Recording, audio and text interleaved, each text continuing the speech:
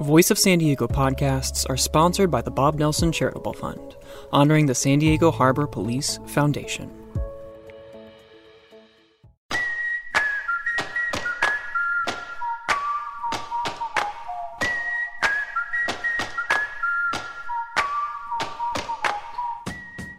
Welcome to the Voice of San Diego podcast in partnership with News Radio 600 Kogo.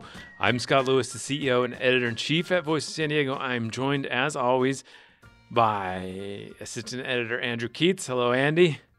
Scott, how are we? I'm very well, thank you. Feeling really, it's a nice day. I've seen breezes of normality, whiffs of of normality. It's really helping my mental health. And Sarah Libby, managing editor. Hello.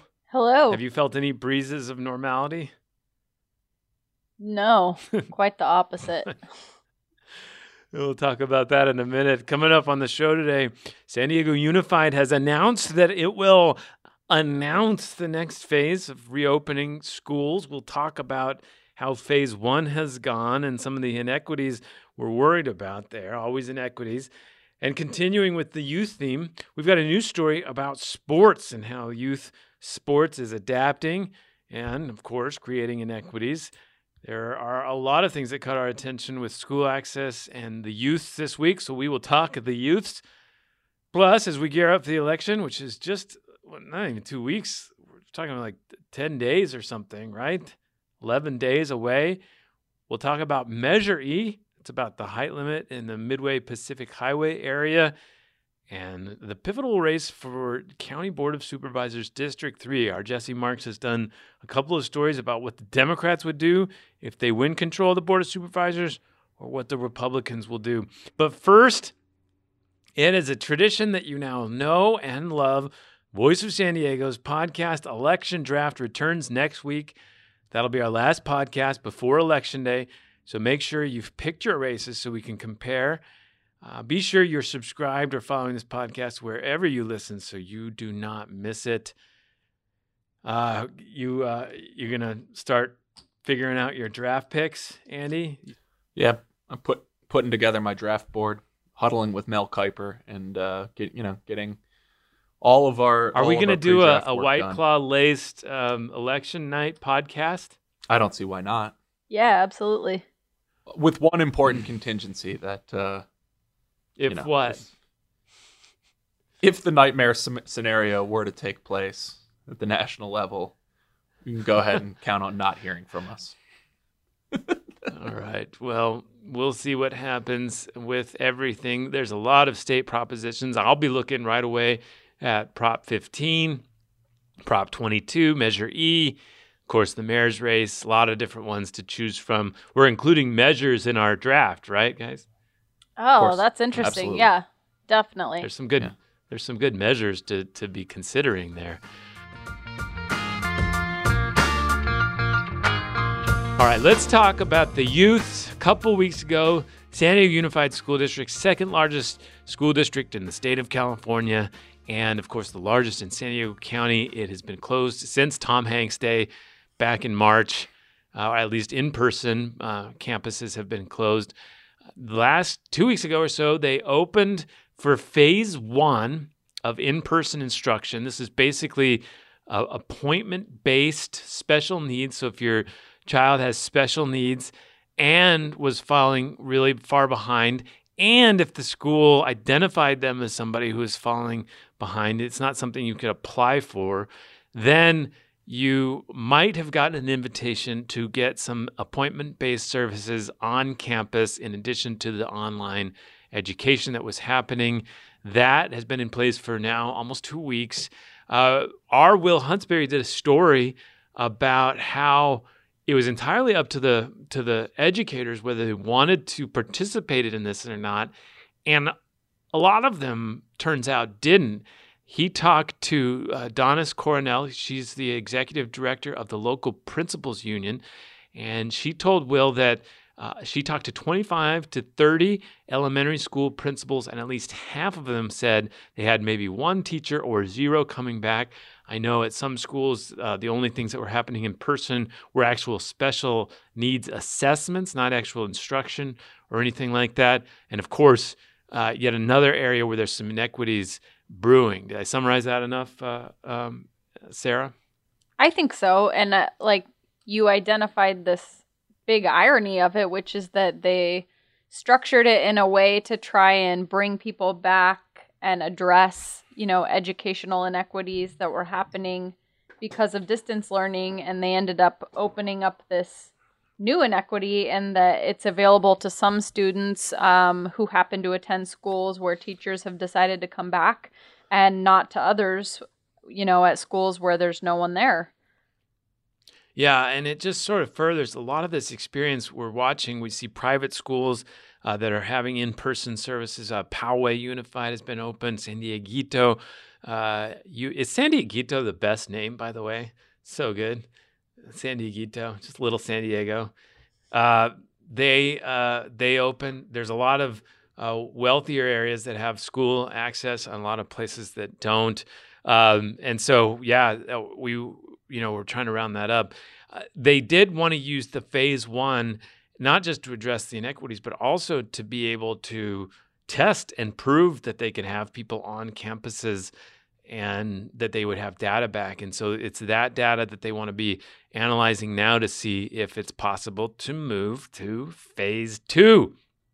And today, Thursday, we got an indication of what phase two may look like. And the district announced that it would announce next week on Tuesday, I guess that's Tuesday, the 27th of October, when they may move to phase two. Now, phase two would be really significant. I was actually kind of surprised at how big it would be. Pre-K to fifth graders would be able to go back 4 days a week, half days, 5 days. The fifth day, they would stay at home.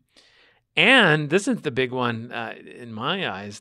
Secondary 6th through 12th grade students would be able to go back to high school and middle schools 2 days a week. My cousin Lex would be stoked about that. We are not sure, though, when, of course, again, they announced that they would announce, and there was one crucial part of the announcement. They said, we're going to wait for the numbers to come out on Tuesday from the county public health officials about where we're at with the virus.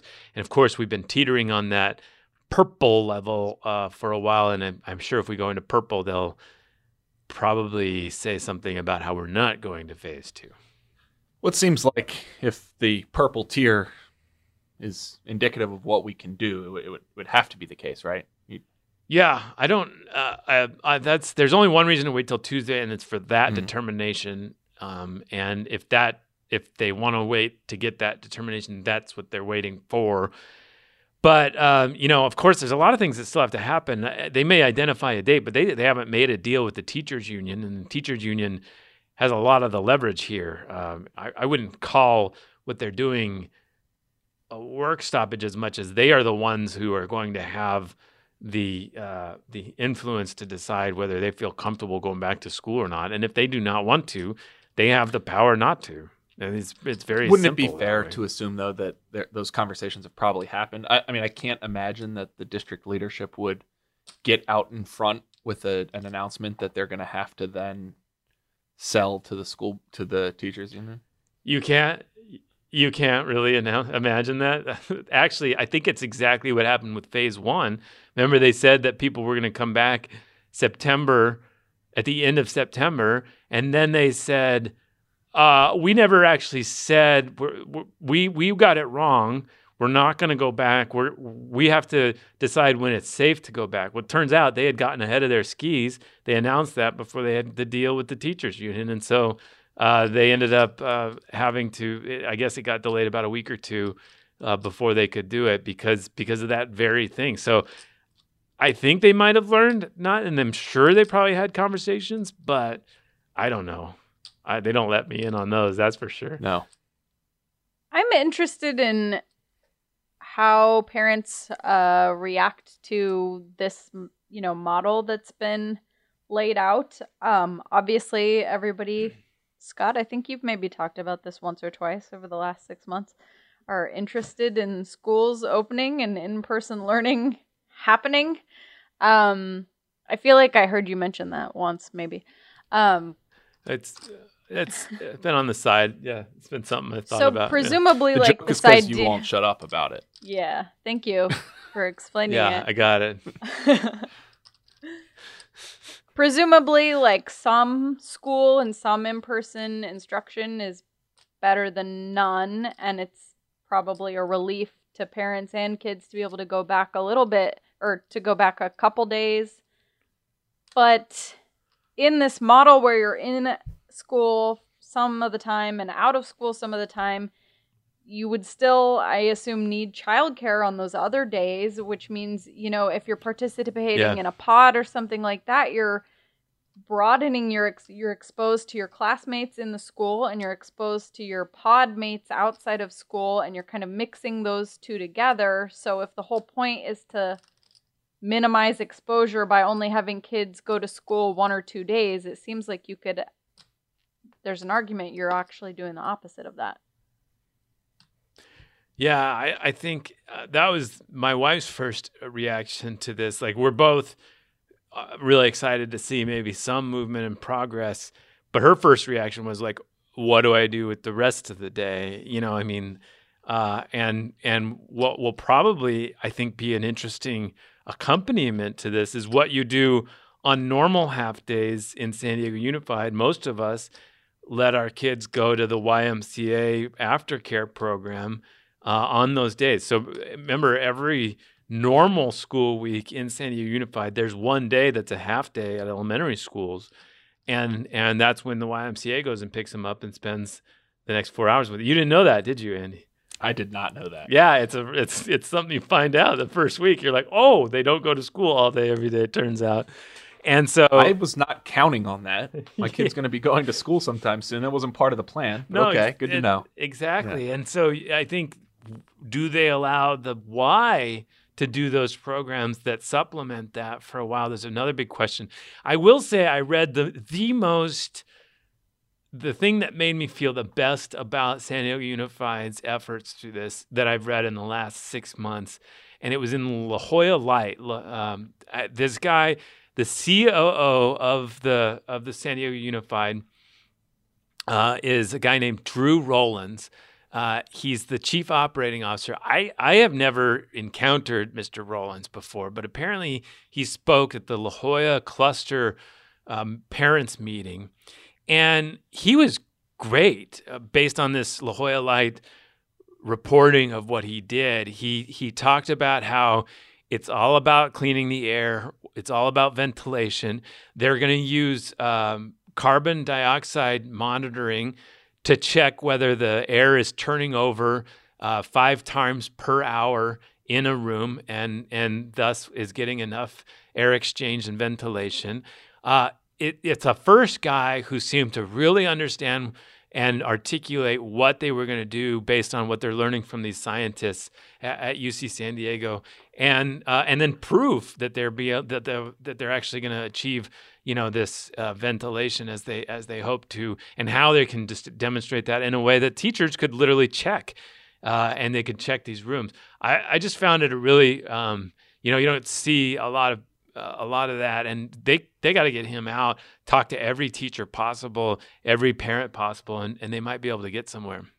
All right, well, there is a phase 3 and phase 4. I'm not even letting myself read the descriptions of those. Those are 4 days a week, 4 days a week for high school kids. That would be really interesting to watch, but let's see if phase 2 happens at all before we get into that. There is another thing brewing. The UT's done some reporting, and then, of course, our Ashley McGlone did a story this week about youth sports. Cities like Yuma, Phoenix, Tucson are allowing competitions for youth sports. Here, they are not allowed, so you can have practice. You can have you can, like, my daughter played in a softball team. They practiced a lot, and they had scrimmages that sure did look like games, but you're not allowed to have official games. But they are allowed in Arizona, and so a lot of these really competitive youth sports leagues are carpooling, getting hotel rooms, and going to Arizona with all the risks that entail. And a lot of them are like, look, we're not denying the virus trouble. We just, our kids want to play, and we want to help them play. So let's go to Arizona. It was a kind of fascinating story, Sarah, about the logistics of just what they're going through to make that work. Yeah, there's a few pretty wild pieces of it. Like, one is that you're driving hundreds of miles or 100 miles. I have no real sense of how far away Arizona is, apparently, now that I'm saying it out loud. To play sports teams that are probably like a few miles away from you. Like, Solana Beach is driving to Arizona to play a Del Mar team or whatever. So that's pretty weird. And then, you mentioned carpooling, but I think actually they're not allowed to carpool and they're not allowed to share hotels. Right. And so it's quite a burden on parents and families to have to do this all themselves. And there's not like a lot of sharing the costs or the time that it takes to get your kids all the way to Arizona and back for the weekend. And so a lot of coaches and parents expressed worry that like the longer and longer this drives on, it's not going to be sustainable for all that many families to constantly be driving to Arizona, to constantly be buying hotel rooms in Arizona, which apparently are quite spendy since the demand is there. So it's wild. Yeah. So you have even another area of inequity getting exacerbated where, people who can afford that, have the resources to do that, are going to literally get ahead, maybe get more training, more elite practice. And where there's a will, there's always going to be a way with some of these parents. Yeah. Andy, you were an elite youth athlete, right? Yes. That's correct. Would your parents have driven you to Arizona from here? Arizona's far. Yeah. That's far. That's like the equivalent of like being driven to like Pittsburgh from Baltimore. Yeah. And well, it's maybe not Yuma. Phoenix is the equivalent of Pittsburgh, but Yuma, I guess, is much closer. Yeah. Well, remember when the fires were here in 2003, Mike Aguirre, who was running for city attorney, he came up with a plan that we were all going to evacuate to Yuma. And he was really mad that we didn't, like the entire city of San Diego evacuating the Yuma. In fact, he evacuated the Yuma on election night because he was so nervous about what was happening and he couldn't stand to watch it anymore. He went to Yuma. Okay. Maybe guy just likes Yuma. Yeah, I think he did. Like, I'm trying to tell you, it's a cool It's town. a really nice place. I do that just to illustrate that Yuma has been an outlet for some people apparently for a while. When in doubt, go to the Colorado River, I guess. All right. Well, check out Ashley's story at voiceofsandiego.org. There is a lot going on. Sarah, you got the best not school announcement, I think, this week. What was it, like the Hilton or the Hyatt that was like, come stay with us. We'll take care of your kids and you can go get like massages and we'll make sure they get a good education. Wink, wink, no problem. Yeah, I mean, we've been hearing for a long time hotels kind of marketing themselves as like staycation destinations. So that's not new, but I got this press release, I think it was the Hyatt, saying, relax by the pool, get massages, but also we've arranged super educational field trips to the zoo and the harbor and whatnot. So we will take care of your kids because we know you have nowhere to send them. Yeah, it was just to be clear, it was the Marriott Marquis downtown. So, it was Parents' Day Off fall travel package now available. While the kids are away on field trips and learning, you can hang out and get a spa treatment and relax. It sounded like heaven. Yeah, like it's not like, a no for me. Yeah, I don't. By no means do I begrudge them the marketing chops there, but boy, not the sign of a healthy society. Things aren't going well when that's hitting your mailbox.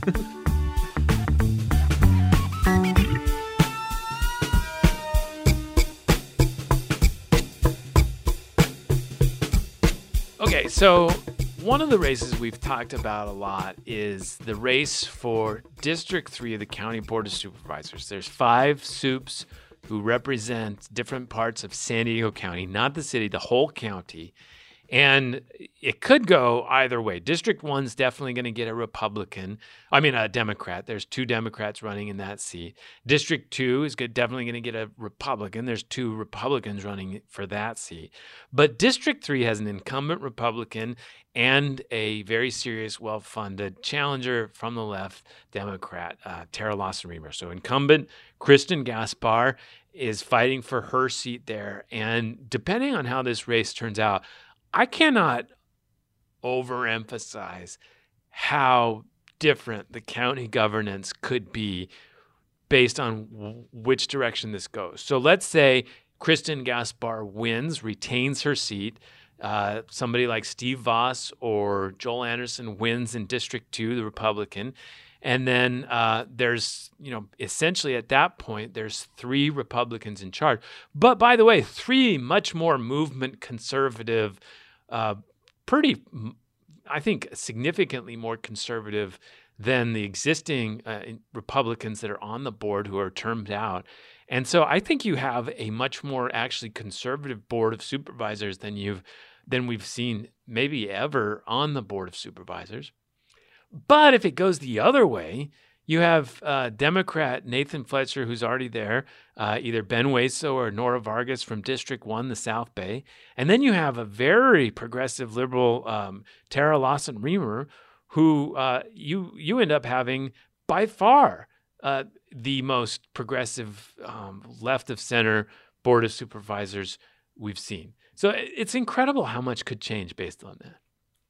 Yeah, to compare it to the city council, like the outcome of the city council races here, even the ones that are Republican versus Democrat, aren't going to change the entire shape and constitution of the way the city council behaves. They represent marginal changes either way, right? The Democrats are going to have a majority either way. They're going to have a large majority either way, and so it's really tweaking at the edges where you have directionally completely different situations at stake here in these county supervisor elections. And it's not just the political direction, which, as you mentioned, is wild, the swings that it could take, but just having a board filled with such big, intense personalities would be a lot different than it has been. We're most people don't know what the board does and couldn't name their supervisor or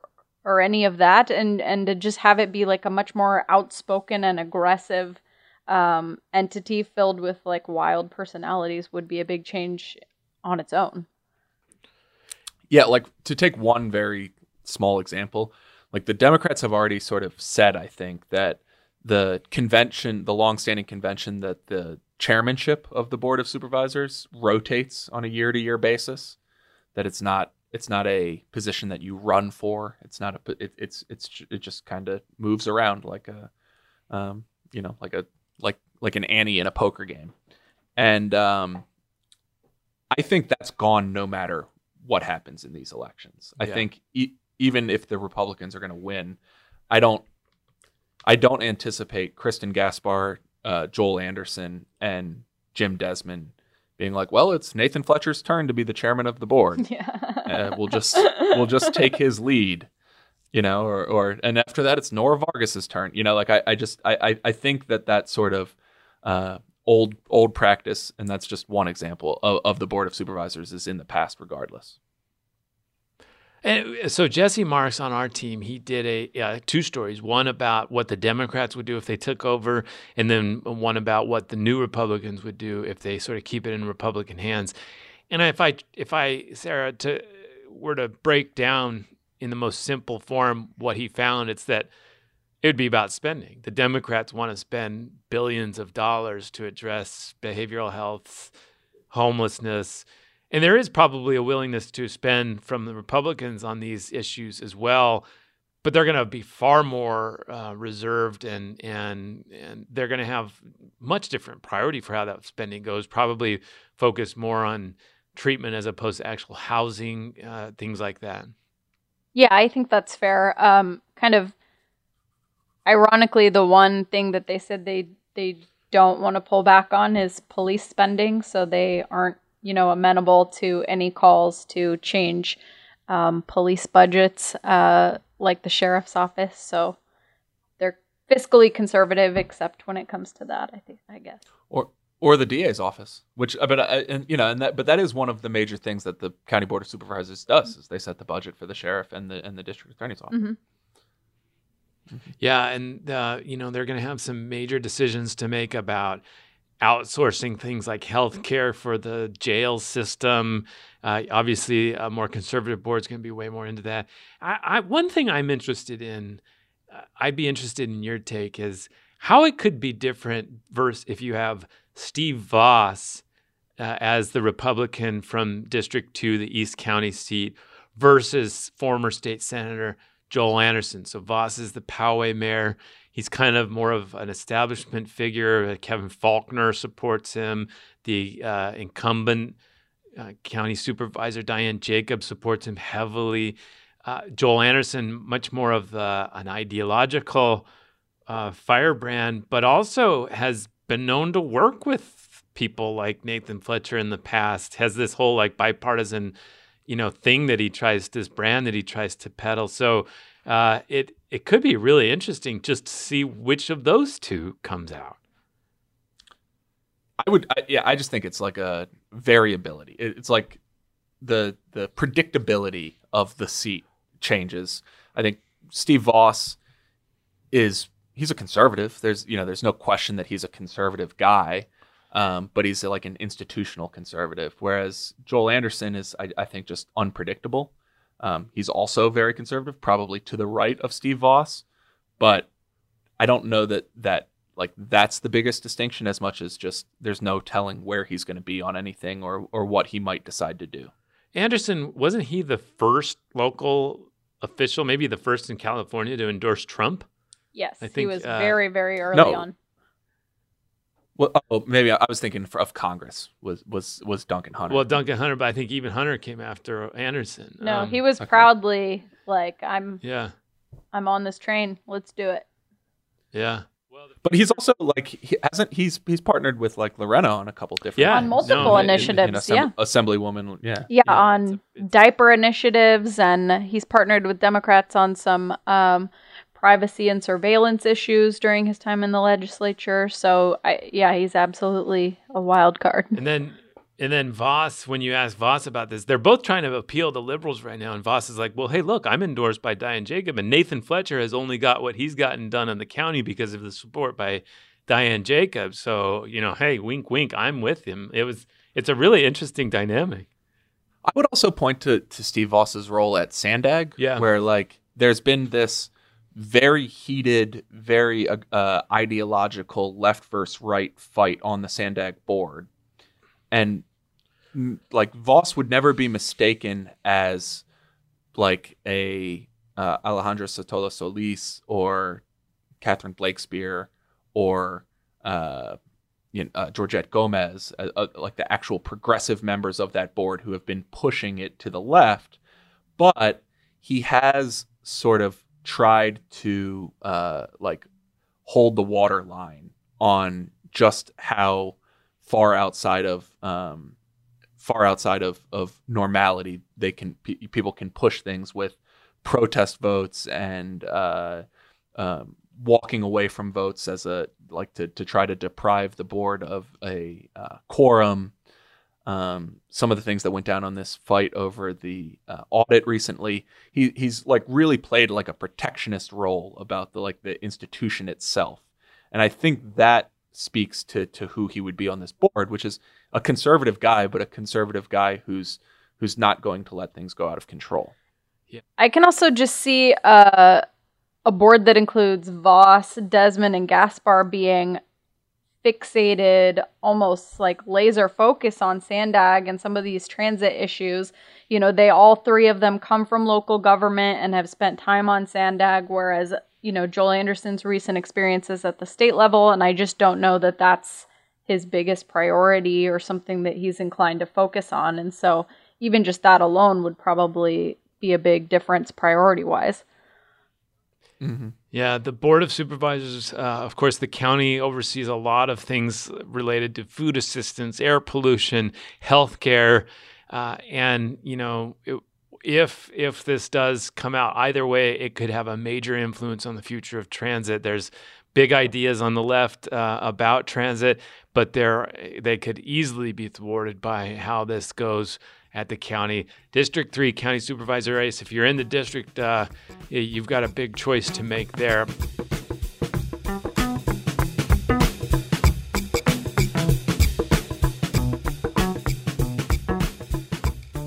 Another big choice, if you're within the city of San Diego, is Measure E. Measure E is the ballot measure, of course, that would take the Midway neighborhood. We talked about it last week.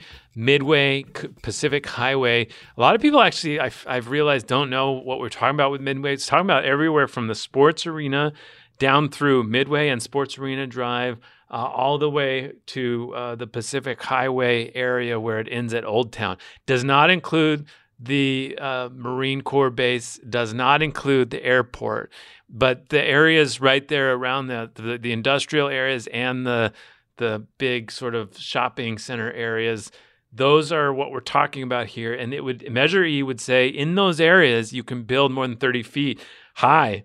Now, for 40 years, that area, along with most areas west of I-5, have been under a very strict 30-foot height limit imposed by voters, so it can only be changed by voters.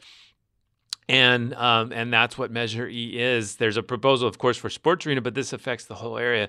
This week, our environment reporter, Mackenzie Elmer, did a really interesting story about one thing to think about here, and that is that in the world of climate change, it makes sense for more people to live by the coast. The temperatures are more steady, less need for either heat or cooling systems, and it's just a healthier as far as not needing transportation. Now that is pretty provocative for some of my neighbors on the coast, but I thought she did a good job explaining it. Yeah, and she talked to some experts who said that in addition to the benefits of a temperate climate, as it pertains to energy use, because with higher energy use, with higher or more wild swings in temperature, you need to use more heat or more air conditioning. There's also just health effects of living in very hot climates, and that they manifest in all the way down to the weight of a baby born in the far eastern area, and the health of that baby compared to being closer to the coast. That it's just generally speaking healthier to live in temperate climates. There's also, though, of course, if you are worried about sea level rise, you can't get too close to the sea. So it makes sense. But I thought the examination of that discussion, and that's a kind of a key part of this whole climate action plan that the city has gone on. And I don't think people quite understand. The city has committed to not just an ideal, a literal law that more people have to live within these already built environments than in exchange for allowing some of the outer areas to stay undeveloped, so that the transportation expenses, the consequences of transportation are contained, but then people are just organized better. And that is a key part of the climate action plan. And so a lot of folks, especially political leaders that are committed to that, I'm not sure that they've really committed, though, to what that implies. And this is kind of I thought it was just a good reminder of what that implies. And in many cases, it implies that more people need to live in these areas. Yeah, and one rebuttal is that, well, if we turn this down, or excuse me, if we agree to make it possible to build much more housing near the coast, that wouldn't mean that developers were unable to build in the sprawling areas. So you're acting as though this is an either or situation, but it may just be both. My response to that would be two things. One, even if it did end up being both, as the article demonstrates, it's just generally speaking healthier and better to allow more people to live near the coast. It's better for those people's health, and it's better for our overall energy use. And two, the city and county actually are, whether they abide by it or not is something different, but they are ostensibly bound to limit growth in the sprawling backcountry areas. And so there's an implied trade-off that restricting growth in those areas means allowing it in the already developed urban areas, and that happens in San Diego to be closer to the coast. But so there really actually is supposed to be a trade-off. It is supposed to be an either-or situation. I've got an interesting question. When I did an Ask Me Anything on local Reddit, San Diego's subreddit, about the election, and somebody asked what happens if Measure E fails. And I thought that was a good actual exercise. If Measure E fails, the group that is sort of charged by the city with coming up with a plan for the sports arena areas, Brookfield Development. Yeah, they won a bid, but they have not.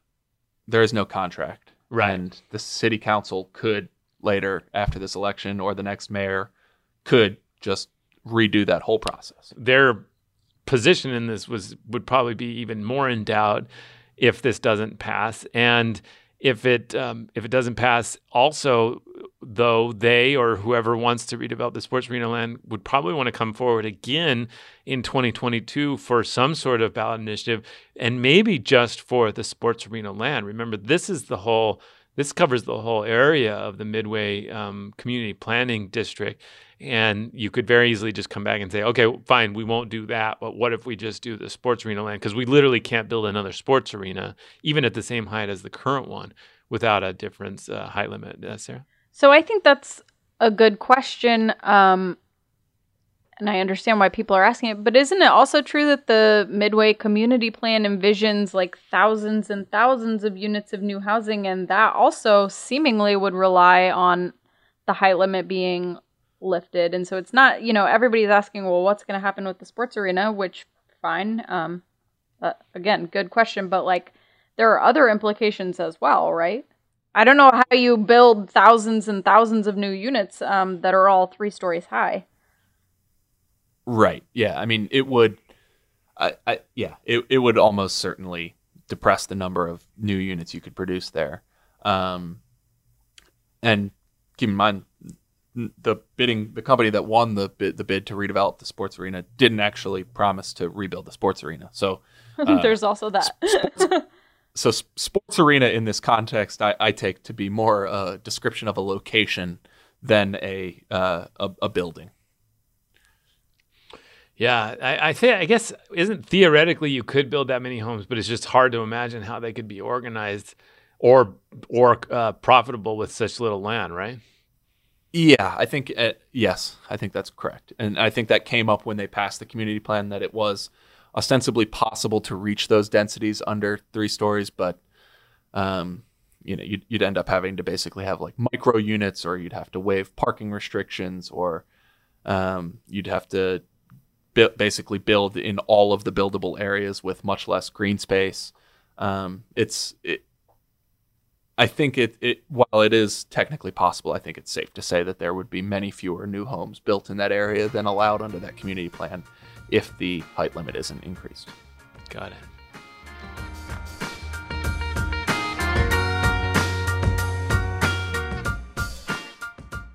Thanks for listening to the Voice of San Diego podcast, the most popular public affairs podcast recorded in 110 West A Street, right across the street from 101 Ash Street.